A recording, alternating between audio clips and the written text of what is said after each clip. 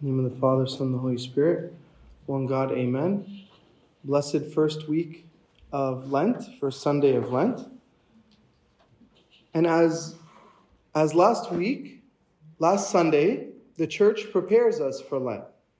It prepares us through the gospel and gives us tools and a focus on how to process the Lent and what to do when we start Lent.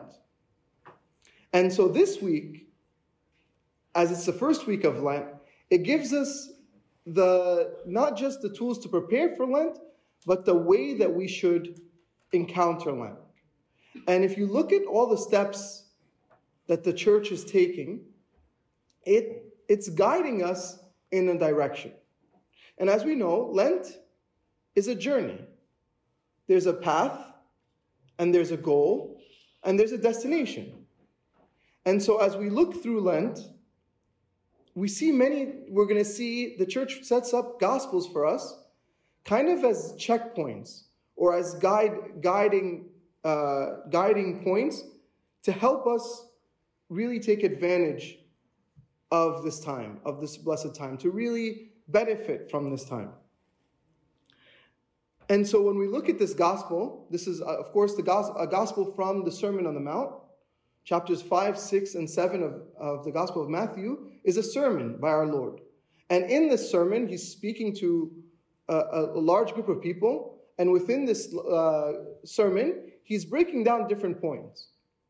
And last week we read some from this gospel. And now we will be reading, or today we read from another part. And so if you notice the points that he's trying to make, it's as if he's talking to us today in present time in 2022 Northridge, California. Because if you look at what's going on, you could see that he's trying to guide the people in a direction. The first thing he says, do not lay up yourselves treasures on earth. And then he says, for where your treasure is, there your heart will be also. He's saying that when we put our treasures on earth, they get destroyed. When we look at, for example, when you are trying to invest and you're trying to save money or you're trying to grow money, you're looking at the best investments. You're studying to see where should I put money that not only will I not lose it, but I also will help grow it or help know that it will be there when I need it, right? This is for anything that we have, anything that we do. It's not just money, but anything. We want to make sure whatever we put our time and energy in, or effort or money, it will still be there or it will continue to grow. And so our Lord understands this and knows this and now is teaching us, and he says, while you are investing, while you're putting your time, your energy, your effort into something, make sure that it's eternal, not temporary. Now, what does that mean? Many times, if I were to say, everybody put their money into something, and you don't know at that point if it's going to be there tomorrow, would anybody feel confident in that? Of course not. Here our Lord is trying to change our focus from temporary to eternal.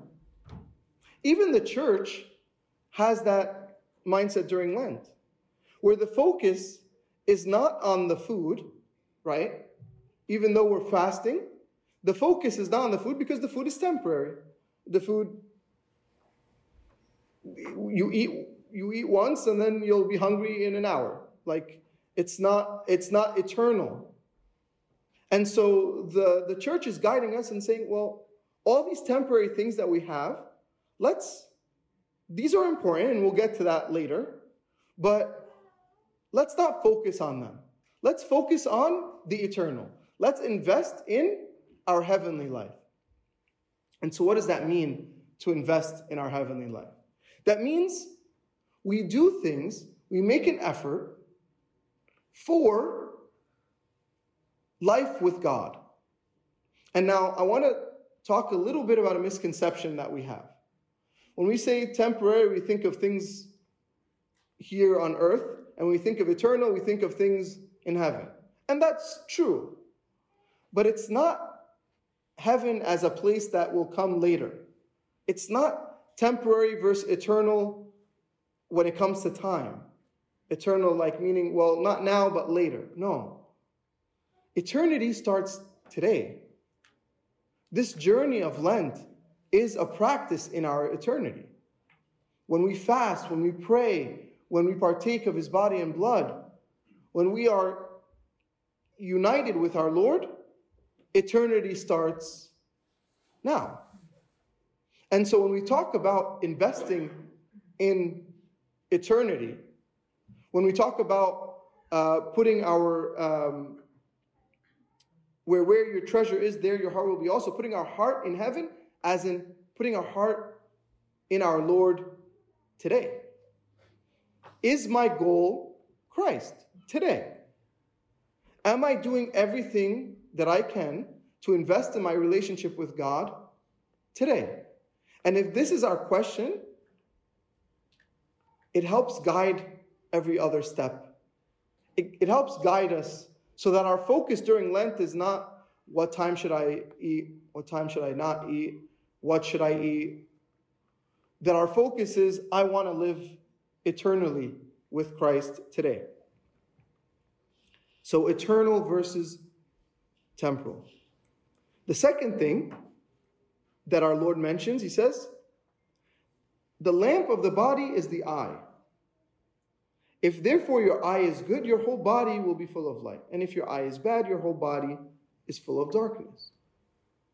Our Lord is now telling us, okay, after you refocus, after you focus and you say, I want to live with Christ today, my eternity starts today. Now, guard yourself. Be careful. Because he's saying that the lamp of the body is really important. How he's talking here about our senses. What we bring in.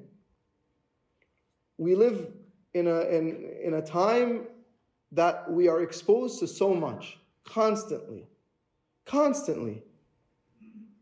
We're connected to the whole world in seconds through our phones and our devices. We are always just seeing there's so much going on around us. There's, you turn on TV, you turn on the news, you turn on whatever. You're bombarded with things. But it's important for us to create a filtering system as Christians. As Christians, especially during Lent, that we create this filtering system. That as we are bombarded, that we know what should come in and what should come out. That we know what should be allowed to enter our bodies. Whether through our ears, through our eyes, through our mouth. That we are careful in what comes in. Because he says it. He says, if the lamp is dark, my whole body will be dark. If I'm constantly watching inappropriate things or listening to inappropriate things or surrounding myself with inappropriate people, our Lord is saying, you've already created this difficult circumstance. You've allowed yourself to, he was saying, he's focused that you are either light or dark, good or evil. We can't play this two-sided, and this leads us to our next point. That there's only one master. And this is, I think, the hardest point. Because many of us want to please everyone around us. We grow up with this mentality. I don't want anybody to be upset. I don't want God to be upset, so I'll come to church. But I don't want my friends to be upset, so I'll go with them to these places. I don't want me to be upset, so I'm going to watch this. But that's not how worship should be. Our focus is our Lord. If we focus, like, again, it's steps. If we are investing in heaven and investing in our eternity now, then our mindset changes. And then now I'm going to protect and create this filter system to see what comes in, what doesn't come in. Because if garbage comes in, garbage will come out. If I'm filled with negativity, negativity will come out and will guide my decisions. And so, what does it mean? What does it mean when our Lord says, you cannot serve God and mammon, that you can't have two masters? This is, again, he's leading us towards something, towards him. And he's saying, you can't serve two masters. Now, this is very hard, like I said, because we like to live in the gray area. We like to live in the gray area. We'll give God what he deserves. We know God exists. We love God. We'll pray. We'll do everything. But, God's on Sunday. And then, or Sunday from, Sunday morning. And then we take a turn. And this is scary. Because this gray area, the saints spoke about this. St. James says, friendship with the world is enmity with God. Friendship with the world is enmity with God, meaning I make God an enemy in my life if I have friendship with the world. We just, at every time we read the Catholic epistle, we end the Catholic epistle with the same line. It says, do not love the world, nor the things which are in the world. The world shall pass away and all its desires, but he who does the will of God shall abide forever. Amen. Do not love the world. Does that mean do not love like being here and just be miserable all the time? No. Our Lord is saying, do not be attached to this world, again, for the same purpose that it's temporal. That our focus is on God. The last thing, and I feel like this gospel focuses all the steps to get to this point. Where the last point is, do not worry. Therefore, do not worry. I mean, it's hard. We say that, we're constantly reminding ourselves all the time. We're struggling, do not worry. I don't know what I'm going to do with this job, do not worry. I'm struggling in my relationship, do not worry. Our Lord is repeatedly telling us, do not worry. Why? Because he says your Father in heaven knows that you need these things. If we just say do not worry, the response would be like, Abuna, of course I have to worry. Like, how am I going to put food on the table? How am I going to take care of my family? How am I going to continue moving on in my life? How am I going to, I see people nodding. So I could see that people feel that same way. But the idea is that the worry is there. The worry is there. But what our Lord is teaching us, he says, don't worry. Not don't worry that these things are not important. These things are important. What you will wear, what you will eat, what you will drink, my job, my school, my struggles, my physical health, my mental health, my everything in my life, these are definitely things that are important.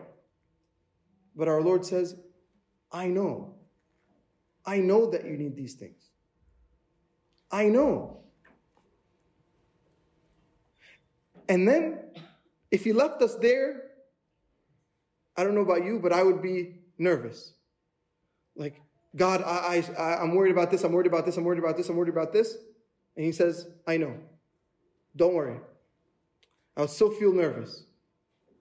But the gospel today ends with a beautiful verse saying, seek first the kingdom of God and all his righteousness,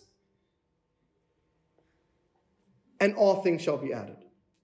All those worries that you're talking about, the people that we know that are struggling, we ourselves that are struggling, don't worry. I know what you need. And you know what? I'm not going to answer it the way you want it to be answered. I'm going to answer it in the way that's best. And this is reassuring to us. And as we go through Lent, let's take these steps.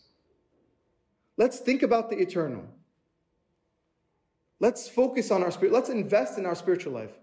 Prayer, liturgies, Bible reading, spiritual book reading. Let's invest in our eternity. Let us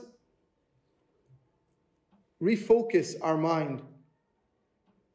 Let us be careful what's coming into our bodies. Let us remember that we have one master that we may follow. And lastly, that we also think about putting our trust in our Lord. The Psalm today says, "To you, O Lord, I have lifted up my soul. O my God, I have trust in you." I trust that He will take care of us. I trust that He will do what's best for us. One of the priests, one day a few priests were sitting talking, and many people were sharing some struggles or some things that they had, burdens that they felt. There was a lot of things going on at the church at the time. And we were just like sharing it, like, pray for this, pray for this, pray for this. And one of the priests said, "Fathers, stop taking on the burden only on yourself. Put it on the altar. Put it on the altar. Let's put our burdens on the altar. Put our worries on the altar. Give our worries to God, for He cares for us. If we seek Him first and His righteousness, all things shall be added, and glory be to God forever. Amen."